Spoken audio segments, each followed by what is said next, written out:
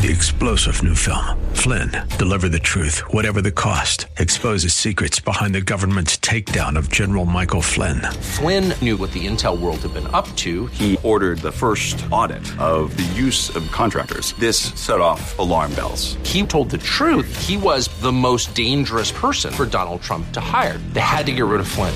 Flynn, deliver the truth, whatever the cost. Available now. Watch it today. Go to salemnow.com. salemnow.com. It's Lifeline with Craig Roberts. He's the host of Northern California's longest-running conservative talk show. He's a man with a message, a conservative with compassion. He's Lifeline's own Craig Roberts. Good afternoon, Northern California. Welcome. Just about 5 minutes after the hour of 5 p.m. as we welcome you to another edition of Lifeline, keeping you company Monday through Friday at this time, as we typically do, addressing issues that impact your life, your world, and your Christian walk. You know, if you think about it, I think we can all agree that we live in a fallen, sin-tarnished world, replete with all the effects that has had on man's fallen condition, one by the way of our own doing, that, of course, that impact on our relationships, first between mankind and his Creator, second between mankind and his neighbor. Now, if the power of the gospel to forgive and restore on the vertical plane has the effect that it has in restoring, in reconciling our relationship with God, that reconciliation between Creator and creation, should not that same restorative power take place in relationships extending across the horizontal plane? Let's talk about that. Lisa Sharon Harper joins us. She's Chief Church Engagement Officer with Sojourners, the author of a new book called The Very Good Gospel, How Everything Wrong Can Be Made Right. Lisa, great to have you on the program. Thanks so much, Craig. It's great to be here. This is a point that perhaps all of us need to be pondering. We sometimes want to limit God in our thinking, in seeing the gospel as the ability to be forgiven and reconciled and walk in restored relationship between creation and Creator. And while all of that is true and all of that is predominant and critical and first and foremost, the story really of reconciliation behind the power of the gospel doesn't end there, does it? Well, you're exactly right. I mean, I think for myself, I became a Christian and walked down the aisle. I like to say I jumped the broom with Jesus in 1983, August 21st of 1983. Actually, my birthday with Jesus is coming up pretty soon. It sure is, isn't it? I almost forgot that. But, you know, I came to faith, and I was told pretty quickly, you know, that this is really about my relationship with God, and that's it. And I took a journey just about 13 years ago called the Pilgrimage for Reconciliation. And on that pilgrimage, we went across 10 states in the South, the Northern South and the Deep South, asking the question the whole way as we retraced the Cherokee Trail of Tears and the African experience and the on this land from slavery through civil rights. We were asking, what does the gospel have to say to this? And I had to really face a hard truth when I got to the end. I realized that if I were to share my understanding of the gospel with my ancestors, it wouldn't make them jump for joy. I don't think they would have received it as good news. My ancestors who walked the Trail of Tears, who, according to family oral tradition, and who slaved in South Carolina, if I went up to them and I said, God loves you and has a wonderful plan for your life, but you are sinful and therefore separated from God, all you need to do is pray this prayer because Jesus paid the penalty for your sin, and then you'll get to go to heaven. Would that make them jump up and down? I had to really admit the reality of no, it would not. And so that's what propelled me on a 13-year journey, really, in Genesis, the book of Genesis, and then all the way through the Scripture to find how does Jesus actually communicate the gospel. Because I think at the end of the day, that sense of realization, that quickening of man's separation from God and sin and the need for spilled blood for forgiveness and reconciliation is something that while we can explain it, it really can only be quickened to one's heart through the conviction of the Holy Spirit. Mm-hmm. And yet oftentimes I think we as the church sort of leave it there. It's sort of the one and done. And once you've accomplished that, meaning that you've made that surrender, you've asked for forgiveness, you've given your life over to God. God is therefore, through the power of the work of Christ's sacrifice on the cross, forgiven us, and that reconciliation process begins. And that's wonderful and beautiful and all part of God's design, to be sure. But God wants so much more for us, doesn't He? And that the notion of His creation living in harmony together was certainly a part of the original plan until mankind managed to mess things up there in the Garden of Eden. But right. God wanted for us to walk in harmony. Disunity and the turmoil that we're living in today, while certainly as a end product of man's fallen condition, is not God's ideal for us. Well, that's exactly right. And actually, I have to say, this was really critical in my research. What I found was that at the end of Genesis 1, when God looks around at creation and says, this is very good, that word good, tov, is really kind of a clincher, because when you open up that word, you begin to open up the text. That word, tov, is not necessarily referring to the things themselves. It's not necessarily saying, God is saying, ooh, that's a good son I just made, or ooh, that's a really great platypus, or that's a great human being. No, instead what it's saying, goodness, according to the Hebrews, existed between things. But our understanding of perfection, which is really a Greek concept, exists in the thing. So when we think of what the perfection as God would have it, perfection as we've been taught through the Greeks actually is about us becoming perfect, or God's creation being perfect, and then defiled. But actually, the way the Hebrews thought of it was actually that the relationships were perfect. There was an overflowing, forceful, vehement goodness in the relationship between humanity and God, and also in the relationship between men and women, and humanity and the rest of creation, and all of God's creation, and the systems that govern us, that the way things worked, there was only blessing, not cursing in the beginning. So when we look at what would God have for us now, what does it look like to be redeemed, it's not only about our relationship with God, though that is absolutely there. But the reality is that when our relationship with God is well, then we live in a web of relationships that then become well as well.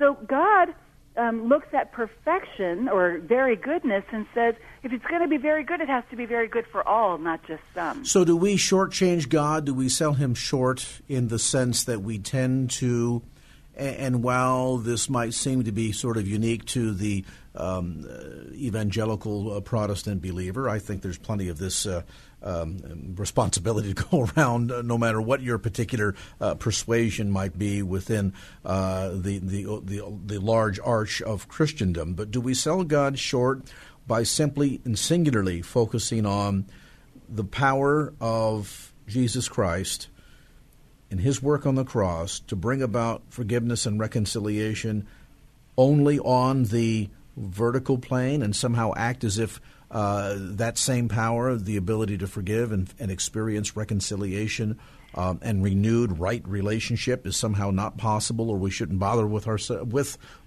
doing or looking at that on the horizontal plane?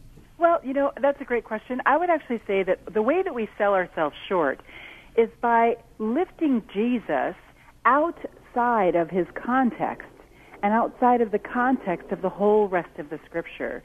Because Jesus comes to us, was born into a long story, a story written by many authors that spans millennia and goes beyond Him as well as, through the cross and the resurrection and the first church and the teachings of Paul. And so when we take Jesus outside of His own context, meaning He was born in the context of a colonized, imperialized nation, the Jews, in the context of the Roman Empire. Just a few years before His birth, the Roman Empire had squashed a possible insurrection in Galilee, where there were 2,000 people crucified in one day. Crucified, 500 crucified after that every single day. by another general who came through. The soldiers got so bored in their crucifixions that they began to place the bodies in different positions to humor themselves. That was the context that Jesus was born into. And so when Mary sings in Magnificat, when Mary sings that the low will be brought high and the high will be brought down low, and when Jesus says in Luke 4, I have come and I've been anointed to preach good news, not to the middle class, not to those who have, but actually to the poor, to the oppressed. There were actually poor people in that room. There were actually oppressed. The whole context was a context of oppressed people. So I think that that's one of the things that we do ourselves a disservice. We don't realize the ethical, the here and now implications of the gospel, of the scripture, when we lift Jesus outside of his context.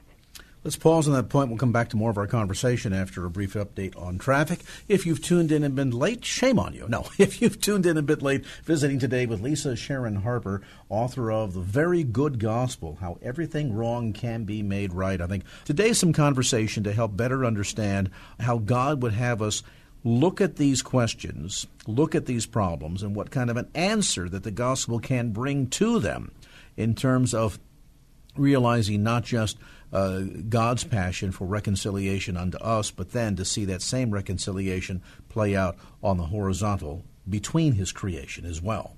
We'll take a time out, come back to more of our conversation with Lisa Sharon Harper as this edition of Lifeline continues. And now back to Lifeline with Craig Roberts. Welcome back to the conversation here at this edition of Lifeline. Our visit with Lisa Sharon Harper. Her new book, by the way, The Very Good Gospel, How Everything Wrong Can Be Made Right, newly published by Waterbrook and Multnomah Press, available at bookstores throughout the Bay Area as well as through the usual suspects, Amazon.com, etc. Is part of the issue here, Sharon, the fact that perhaps in our quest to understand reconciliation between creation, creator, and seeing the need or comprehending the transformative power of salvation, that it hasn't gone far enough. And by that I mean salvation is the beginning point. Then there is this matter of sanctification. So we recognize sin, the impact of sin. We then, through the power of Christ's blood, become saved.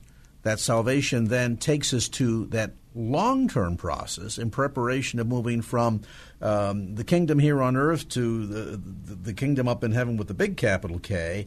And that, of course, is called this matter of sanctification. I would imagine that if mankind were really, truly embracing sanctification and not just the concept of fire insurance, that the changing of our heart in relationship to God would also change our heart in relationship to each other. And therefore, the turmoil that we're seeing, even right now as we speak, would perhaps look very differently, wouldn't it? I'll tell you what, I'm going to tell you a story. I was writing Genesis, the chapter 2 of the book, on a glimpse of shalom. And I was writing and researching, actually, Genesis 1.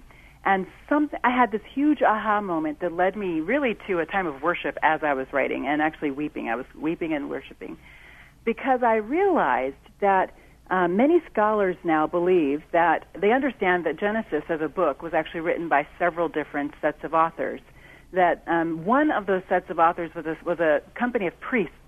These priests were leaving; they were exiting the Babylonian exile. As such, that so I've heard that term before about they were exiled. Okay, they didn't get to live where they wanted to live, but it's much more than that. They went through war. Sons died, mothers died, husbands, brothers died. Then they were taken away from their land, made to live in Babylon, in a place that was not their own. In that land, they were taught the worldview of the Babylonians. The Babylonians told them that they were created to be slaves. That was the Babylonian worldview. All humanity was created to be enslaved by the gods, slaves to the gods. They were also told that they were not made in the image of God. Only the royalty was made in the image of God.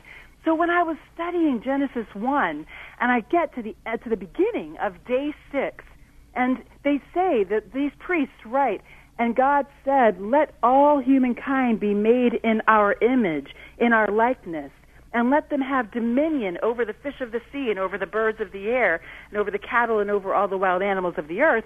It hit me. I was like, this is revolutionary for them, because they had just spent 70 years in oppression. And then it hit me, wait a minute, I've never heard that the writers of Genesis 1, not 2, but Genesis 1, they were coming out of an oppressed context. They were writing in the context of thinking through and trying to figure out how do they see their own creation story in light of what they have been told about who they are by their oppressors. And I think that that's actually really, truly one of the biggest issues, Craig, is that when we study the Scripture, when we look at and try to put together theologies that work for us, we are not doing it from the same social location, from the same experience as those who wrote the Scripture in the first place. So what we tend to do is we tend to divorce it from its context, and then, we jump to application and jump to interpretation before we even understand what the original writers might have been thinking in the first place. Sure, and that's the simplest definition of proof texting. Exactly. Come up with a conclusion, and then go find a piece of Scripture that's going to support your conclusion. Exactly. And check this out, Craig. I mean, imagine the power of these people having been enslaved for 70 years, turning around and saying, God said, let all humanity have dominion. And that word dominion, it's been really misunderstood. It actually means stewardship. It means, in fact, in Genesis 2, you have picture of dominion that is the till and keep when the humans are placed in the garden and said till and keep this. Those words till and keep mean serve and protect. So dominion, to exercise dominion, is to serve and protect.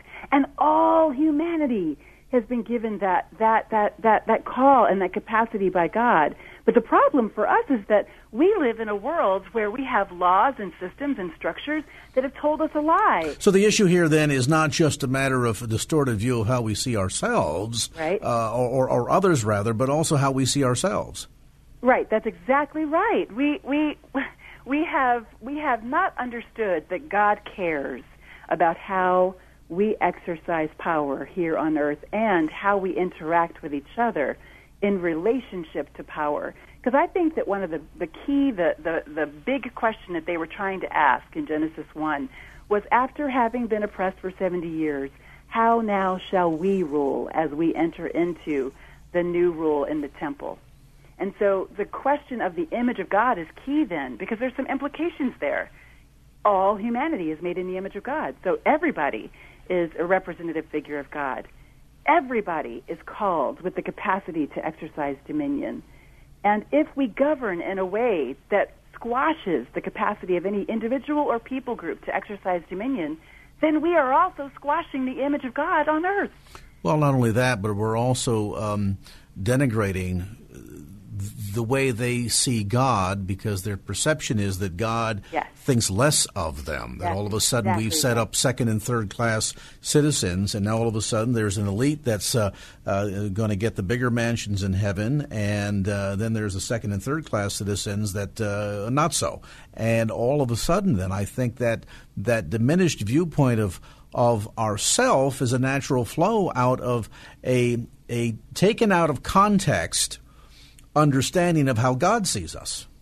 Yes, and think of it this way also. When you look at the beginning of Luke 1, Luke actually sets it up. Luke says, in the days of Herod, in the days of King Herod. Well, that's significant. He's setting up the context. The context is the context of empire.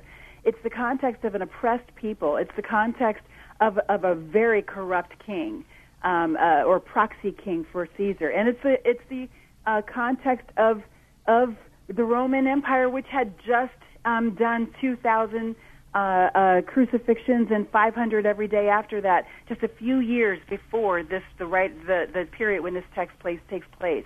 So that's the context that Luke is setting up in the beginning. It's actually, and then Jesus is born. And in Mark, we see Jesus say, repent and believe, the kingdom of God is at hand. The kingdom, believe the gospel, believe the good news. I believe that when Jesus came, what he was doing was he was confronting the kingdoms of men that crushed the image of God. And Jesus' work was to create flourishing in the image of God in the people, starting with the Jews and working his way out. And that flourishing requires that we have relationship with God. But it also, it requires relationship with each other that blesses and does not curse the image of God in each other. And we certainly know that it's possible. I mean, if you look at the ragtag group of the 12 that he had around him, I mean, there's plenty of cause for none of the individuals to really get along, particularly when you consider the fact that you've got multiple layers of multiple classes of individuals. You've got tax collectors, and you have physicians, and you have thinkers, and you have fishermen. So you've got everything from the blue-collar worker to the white-collar worker to those that are high up in government to those that eschew anything involving government, thinking it's just a dirty place to be. And yet you manage to find all of these men coming together in absolute harmony around the central figure of Jesus Christ himself. So we know that the sense of reconciliation on the horizontal plane is modeled successfully so. I'm sure they had their moments. I mean, we certainly even see evidence of that in Scripture. But overall, the capacity to see reconciliation and balanced relationship take place along the horizontal is modeled in the apostles. And so why not then superimpose that paradigm on where we're at today? We'll talk about that when we come back after a brief timeout. We're visiting today with Lisa Sharon Harper. The book is called A Very Good Gospel, How Everything Wrong Can Be Made Right. And we're going to dig down a bit deeper into the application of the power of the gospel and its influence on things such as the 1964 Civil Rights Act, the 1965 Voting Rights Act, all of significant changes that took place in American society 40 years ago now, and what seems to be a troubling absence of that impact today, and whether or not this is in part can better explain the challenges that we're facing and what the road out may be. We'll get to that part of the conversation as Lifeline continues after this. And now back to Lifeline with Craig Roberts. All right, back to our conversation. Lisa Sharon Harper with us. The Very Good Gospel, How Everything Wrong Can Be Made Right. Sharon, you've got a lot of expertise in this arena. Listeners may not know that one time you served as a ministry director of a racial reconciliation aspect of a ministry in greater Los Angeles, and you've touched on a little bit of that in our conversation today. But I have to wonder, there seems to be a big distinction between what we're seeing happening in our country today, the movement afoot to try and get it addressed at multiple layers, and the movement that we saw leading the charge, so to speak, back in the 50s and 60s, and that was the church was absolutely forefront. Everybody thinks of or maybe has learned in school about Dr. Martin Luther King. They forget that he is the Reverend Dr. Martin Luther King, and that it was the church that was largely the spearhead of that movement that eventually brought about things like the end of Jim Crow laws down in the southern states and the passage of the 1964 Civil Rights Act, the passage of the 1965 Voting Rights Act. I'm just wondering if in this current battle enjoined, as we talk about police departments, what's happening with the minority communities and whatnot in relationship to community policing, if maybe the one thing that seems to be absent from the forefront of this, and that is the church. Well, let me just say the church is not absent. The church, there are many people actually who are deeply, deeply committed leaders in the church who are very much pastoring and chaplaining the movement right now. But let's take a step back, and I just want to share how all of this is all connected. And it's funny because I kind of have to go back to the Roman times, to Plato. Plato was the first person in Western civilization that I could find that actually said the word race, and said it in terms of defining how race would operate within the context of a society. When he wrote the Republic in 360 BC, and in the Republic 360 BC, what he said was, different humans are made of different races, and those races are determined by the metals that the human is made out of. There are gold people, silver people, copper and iron people. Each of those different sets of people actually serve the Republic in a different way. So then flash forward to about 1453 A.D., and you get the Pope at that point putting forward the doctrine of discovery. So race, we know, according to Plato, was supposed to define how society worked, how you structure society at its most basic core. Then the Pope actually decides that an explorer comes to him and says, yo, Pope, I'm going to go exploring and I need your blessing. And the Pope says, you got my blessing, but even, I'll one up you, if you come across some land that doesn't have a lot of concrete and doesn't have a lot of stone, go ahead and claim it for the kingdom. Go ahead and claim it for the throne, because that means they're not civilized, and that means they don't have a right to actually exercise dominion on that land. So where we get that, so what that does is it starts to create a bifurcation in those who are fully made in the image of God and those who are not. And that's the beginning of the religious a nod to the construct of race. Then throughout American history, you have Linnaeus, the botanist, who puts together a literal taxonomy of human value with white Europeans on the top, and then Asians, and then red, he called them red Americanus, the Native Americans, and then black Africanus on the bottom. And that's when we start to see different races in different ways. And then we start to codify those races into different stations of American society around the 1660s, 1680s, all the way up to the 3/5 Compromise that said, legally speaking, black people are only 3/5 of a human being. Then in 1790, we declared with the Immigration Act of 1790 that only white people would be able to exercise dominion in America. And that's when we said they would be the only ones who could become naturalized citizens. So from that point forward, we have had a struggle in America on this land of people who are oppressed, struggling to have the full image of God, the full call, the full capacity that God created with them with to exercise dominion, realized and protected by law. That was the struggle of the civil rights movement. And of course, the irony is you read the Declaration of Independence and that preamble. Right.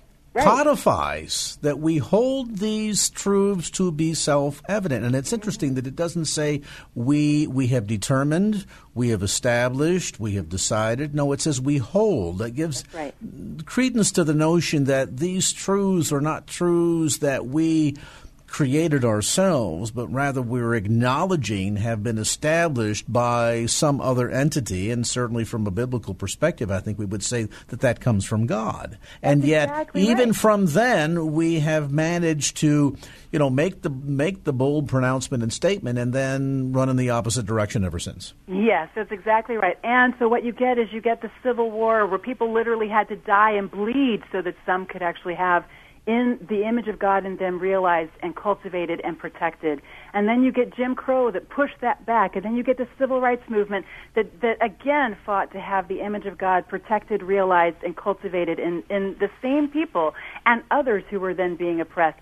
Now, the difference between the civil rights movement and the Black Lives Matter movement, or the current movement for the black struggle, is that the civil rights movement was fighting specifically a very specific thing called segregation in the South. And that very specific thing, it hit the entire cross-section of the black community. I mean, it hit Grandma, it hit Bebe, it hit Uncle Joe, everybody. And what's the best institution, then, to address something that hits across the entire cross-section of society? It is the church. But the thing is, today, the people who were experiencing the brunt, the sharpest point of the spear in terms of today's injustice with regard to mass incarceration and police brutality, the people who are experiencing it the most are the young people. They're the folks in the streets, and they're not churched. And so, of course, the movement would rise up from that space. And, of course, they would lead it because they understand the injustice the most, because they're the ones experiencing it. So it's really the job, it's the role of the church to then come alongside, to add the moral heft of our moral authority, and to stand with them and to say, yes, We are only calling on the image of God to be fully honored in every single human being, including Michael Brown, including Tamir Rice, including Eric Garner, including Philando Castile, including Alton Sterling, and the list goes on. You know, the sad thing is that you look at the impact of illicit drug use in America. And all the crime and everything that attends to that, and the destruction of marriages and lives and relationships. And yet, as you point out, the impact, it's kind of a twofold one. It's sort of a double whammy in that if you are doing cocaine in its powdered form, you're likely somebody who has a bank account or a contact list strong enough that you're going to be able to get out of it. You're going to have a slap on the wrist. The judge is going to say, okay, 90 days probation and write a big check to some foundation and we'll consider it one and done. And yet, if you are in a minority class that doesn't use the powdered form but uses the crack cocaine form, all of a sudden now you got to do 90 years in jail. That's exactly right.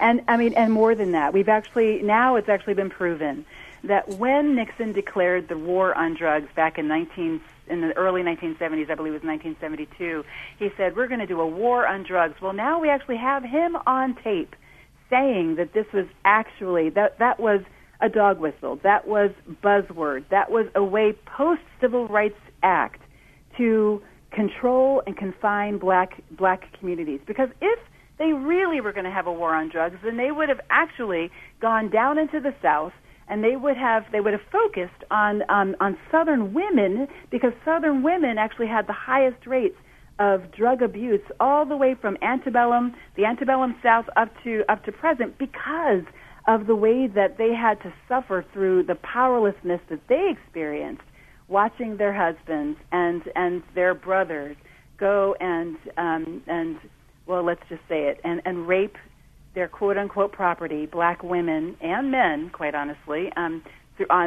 slave plantations. And so those women anesthetized themselves by drugging themselves. But, of course, that's not where we focused. Instead, they focused policing on black communities, and whenever you focus policing anywhere, that's going to be the bulk of who you get. Well, even we see the impact of things like Johnson's Great Society that created a welfare state that's managed to have the same negative impact. That while on the surface, it sounds great, we got a war on poverty and we got a war on drugs, and they don't realize in every war there are casualties, and there's also friendly fire that ends up taking out the wrong people. The very people that you're supposed to be protecting and supposed to be on the friendly side end up becoming victims as well. A fascinating read, and I sure appreciate the time, Lisa, from you to share with us some of your thoughts and insights. And again, more found inside the pages of The Very Good Gospel, How Everything Wrong Can Be Made Right, newly released by Multnomah Press. And again, you'll find it at bookstores throughout the Bay Area as well as through Amazon.com. Our thanks to Lisa Sharon Harper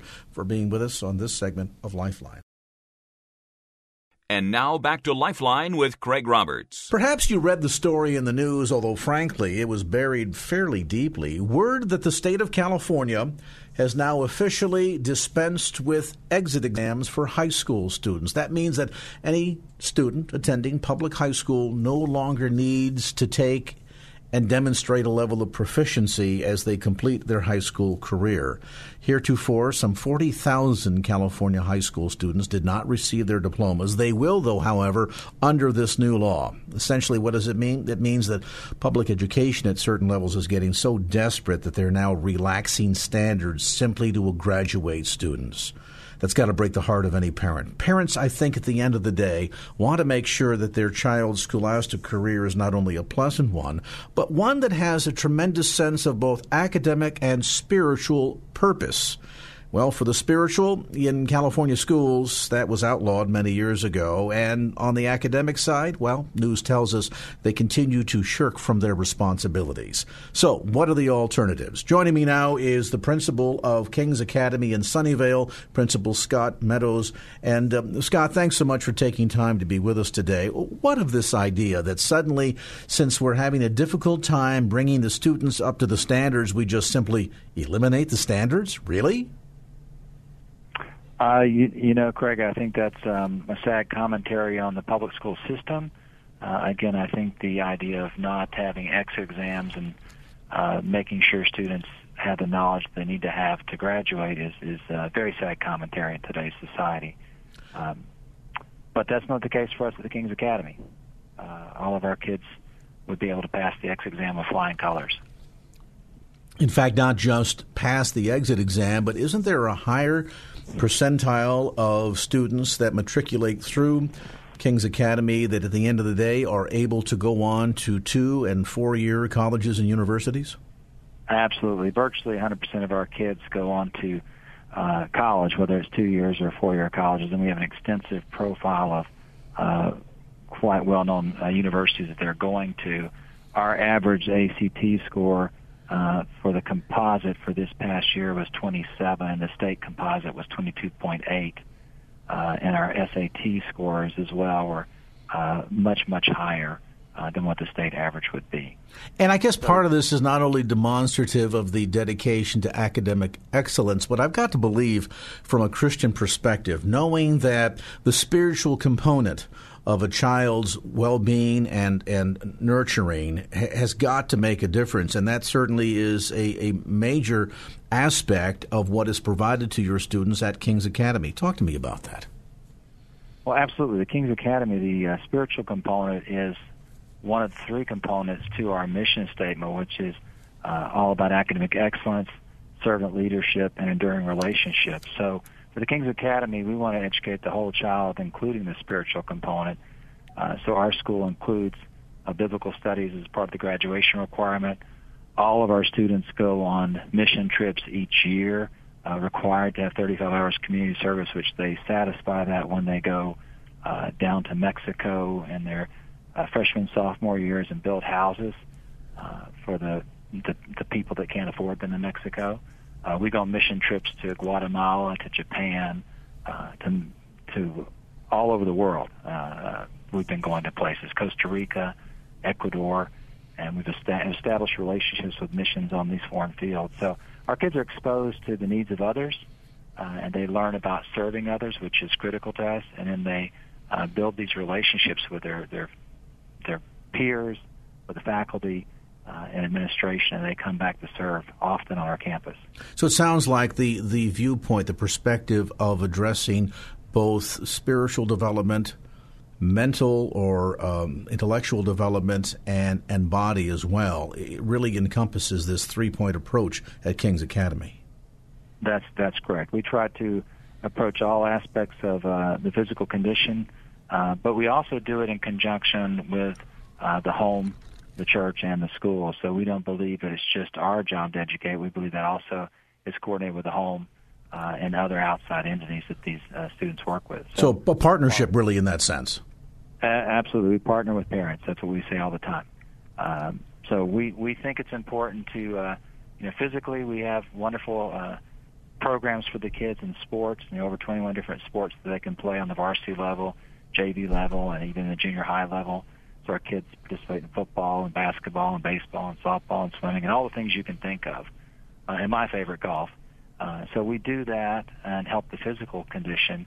But then the academic is very, very important. Kids want to get into good colleges, and parents want to make sure their kids are prepared to go to a UC school or to go to Stanford or to go to Berkeley. And we've got kids in all those locations. And so it's important to get them academically challenged. But if they go off to college and they don't have their spiritual condition fed and ready to be strong in the collegiate environment, then parents are concerned. So we take a lot of time at the school through biblical integration and instruction and chapel services. And every fall we go on retreats with the kids and take them off just to spend time working on the spiritual condition. And it pays off. Indeed, and certainly as we alluded to in the opening moments of our conversation, it's one thing to prepare a student to pass a test. It's another thing to prepare a student for life, and it sounds like that's a bigger perspective taken by King's Academy, that it's much broader than simply saying, have we stuffed enough information into their minds to get them to matriculate from here to a 2 or 4 year college. And I would imagine toward that end, there's a strong emphasis on college preparatory curriculum at King's Academy?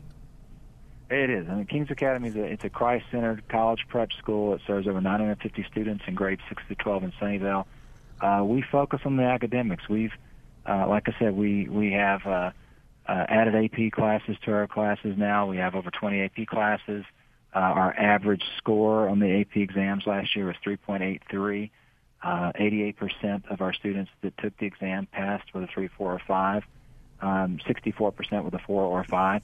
So excellent scores in all those type areas from the academic college prep end. And the end result is, where do kids go to college? Are they getting into good schools? And we've had kids get into Stanford and Berkeley, UCLA, USC every single year. Kids are going off to these really good schools, several Ivy League schools. And so they go there, but a lot of them also choose to go to private religious colleges. And we're just as proud of those kids that choose to go into Biola, Pepperdine, Baylor, some fine academic institutions that are also Christian in origin. For parents eavesdropping on our conversation today, Principal Meadows, that would like to go a little bit deeper, get more information about the King's Academy, I understand that you've got an open house coming up on Saturday, October the 21st at 11 a.m. Tell us more about that. So, yes, the open house at 562 North Britton Avenue in Sunnyvale is a great opportunity for parents to come hear from the principal and several of key administrators about the important things we do at King's Academy. We'll talk about the mission and vision of the school. We'll talk about the academics. And then we take a break and give all the parents a tour of the facilities, and then they have an opportunity to meet staff members at individual tables to talk to the history professors, the English professors, and the different departments if they want to get more answers. So we're from 11 to 1 with this open house, and it's a great opportunity to find out more about King's Academy. And if folks would like to get more information, again, concerning the upcoming open house, that'll be on Saturday, October the 21st at 11 a.m. at the campus there in Sunnyvale, where can they go for more information? Well, they can go to our website at www.tk.org, and that's tk.org, or they can call the school at 408-481-9900, and they can get more information both ways. And again, the telephone number is area code 408-481-9900. That's 408-481-9900, or online at tka.org.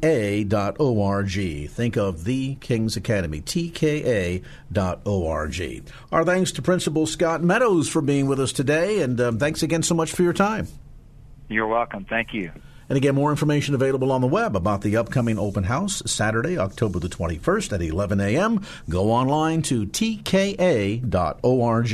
3-star General Michael J. Flynn, head of the Pentagon Intelligence Agency, knew all the government's dirty secrets. He was one of the most respected generals in the military. Flynn knew what the intel world had been up to. He understood its funding. He ordered the first audit of the use of contractors. This set off alarm bells.